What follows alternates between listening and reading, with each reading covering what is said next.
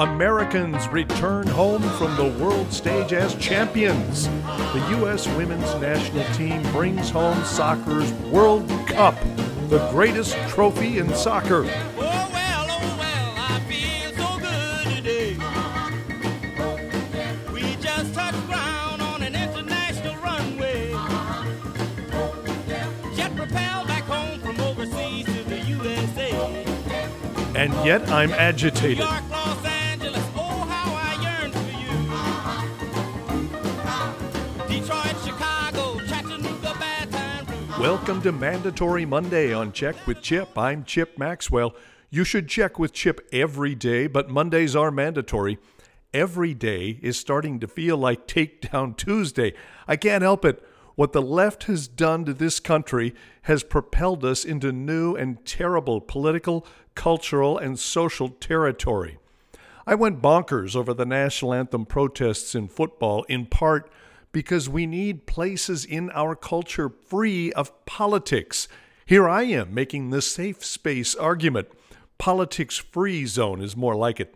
We need places, church, sports, neighborhood, where we rise above politics, leave it behind, and find ways to enjoy each other and activities without political strings attached. But the left insists on contaminating everything with political hatred. Everyone has to be angry all the time. It came bursting through TV sets in the wake of the Women's World Cup Championship.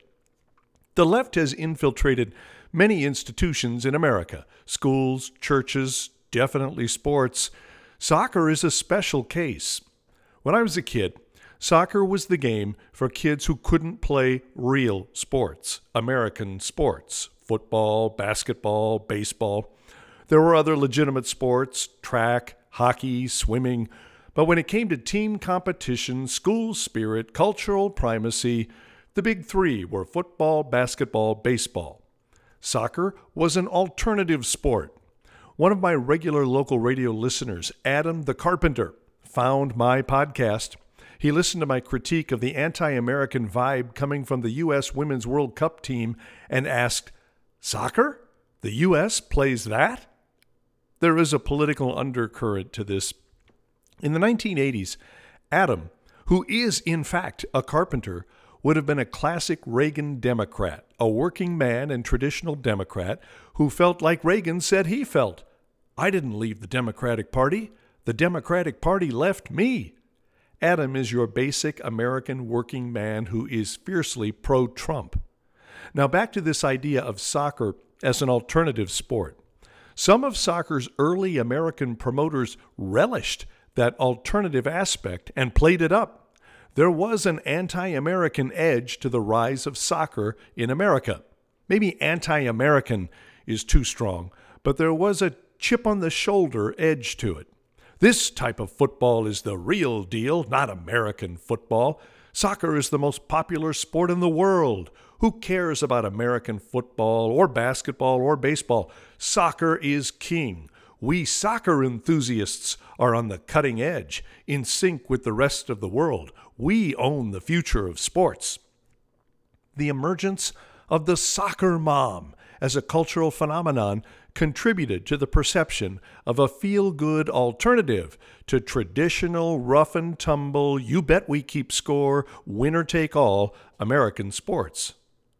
The truth is that today, many of the best young athletes choose soccer first. It's not a fallback or alternative sport anymore, and it's not a sissy game. I have never played soccer, but many of my children have. It's not for the faint of heart, male or female. It's a non-contact sport in the same way basketball is. No contact? Where did all these cuts and bruises come from? How did my daughter's knee get torn apart in a collision in soccer? Yes, torn ACL and MCL. That ended her soccer career.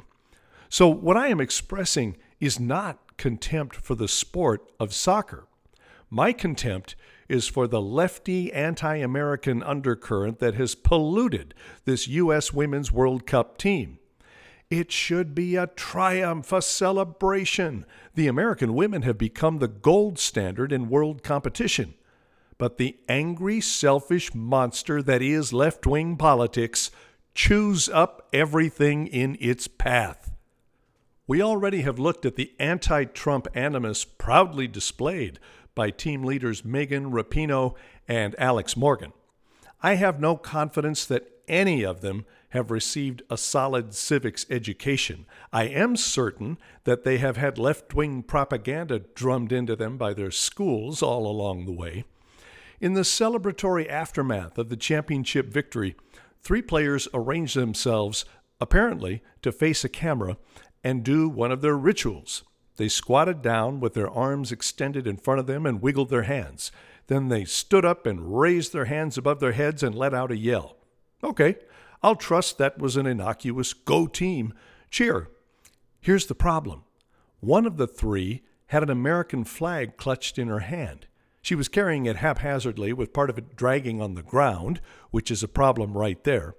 When she and the other 2 teammates arranged themselves for the ritual, her fellow teammate, it was Megan Rapinoe, by the way, brushed her wrist as if to say, "Drop that rag so we can do our cheer."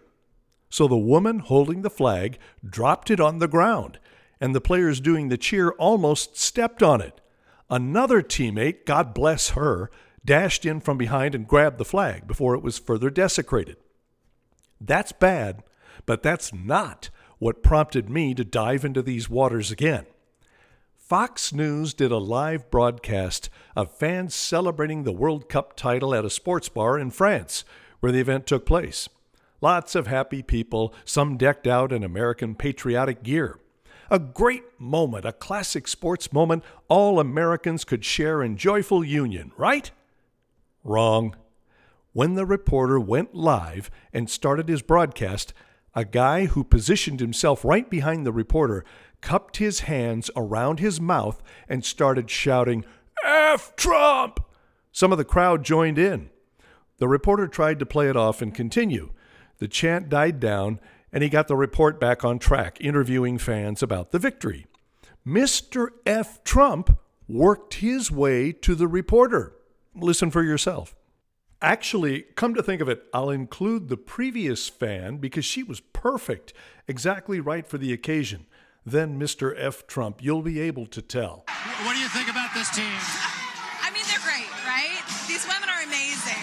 A good team and standing for something good too? Yes, of course. I mean, they trained so hard. This is a great win. This was a tough game, huh? This was a tough match. Yeah, it was. I mean, they only had possession for about 50% of the time. It was good. So did you have any doubt they were going to lose or no? None whatsoever. Now we need to win in 2020. Yeah. Democrats! Democrats! USA Democrats! Get that racist out of the White House! The reporter pulled the mic back and wrapped up the report. The left has so polarized and poisoned our society that these selfish, berserk, demented people uglied up what should have been a beautiful moment.